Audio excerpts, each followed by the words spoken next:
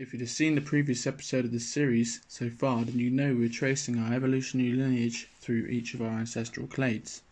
By now you should be familiar with the cladogram under construction in the Phylogeny Explorer project, and you should understand that you're an organism because you're alive.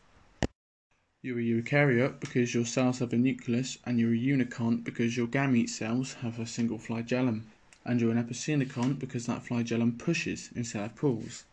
Now, some of these developments may not sound that profound if you're not a biologist, but in a very brief summary, we have covered at least a dozen really significant evolutionary stages, and these can be all determined entirely by cladistics, phylogenetics, analysing derived synapomorphisms compared to genomic analysis.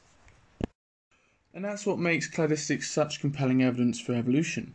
By determining the difference between parent and daughter ancestry categories of what we still are, we can detect an evolutionary and lineage and even date it with mutation rates, all without having to refer to it to a single fossil, although we've shown that as well through a few of those too.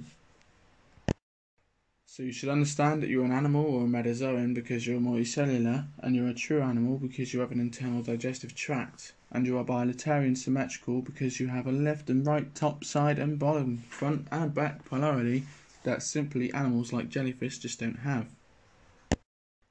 In this episode we'll continue on and look at the subsets of bilateria. Whoa, that's too many for this episode. Let's reduce the depth down of that to about 5. No, that's still too many. 4? No, I don't think so. We're going to get that far today. Let's bring the depth down to the default setting of 3. There, that should do it for what we're talking about right now. Okay, for a quick rundown so you know where we are.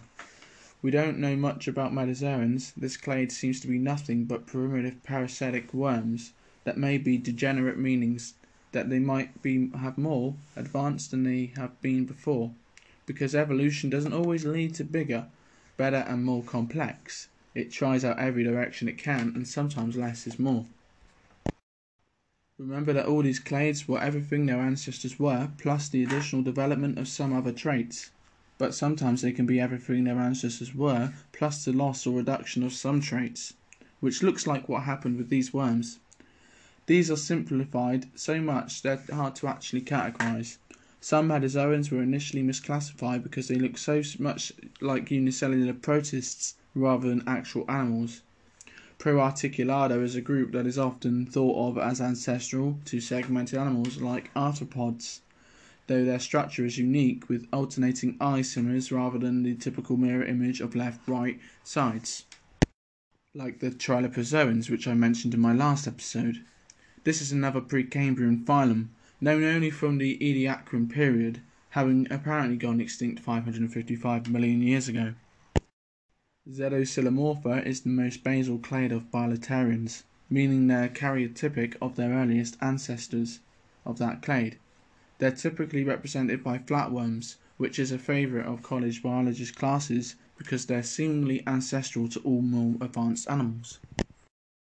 Coelomates have no cavity between the digestive tract and the outer body wall. All other animals have some sort of body cavity which joins a mouth of some kind at one end and an anus at the other. In many families, most members go about their lives never doing much beyond the norm. Then you have that one unusual successful celebrity who went on to do great things. And that's what we have here. Nephrozoans are characterized by possession of a through gut, complete with a mouth and anus. They're also coelomates, meaning they have a body cavity which is completely tissue-lined, resulting in a tube within the tube design. A coelom is a fluid-filled body cavity lined with mesoderms, which separates the digestive tract from the outer body wall. So seeing this video so far, regardless whether you accept evolution or not, after 4 episodes I hope that you know better than those that haven't watched this series so far. You should accept then that you are a bilaterian symmetrical animal and all that this implies. The question now is, do you also have the guts, literally, to admit that you're a Nephrozoan coelomate? You should also accept that you're a Deuterostrom, because you have to admit at least once when you were very young you were basically just a turtle asshole.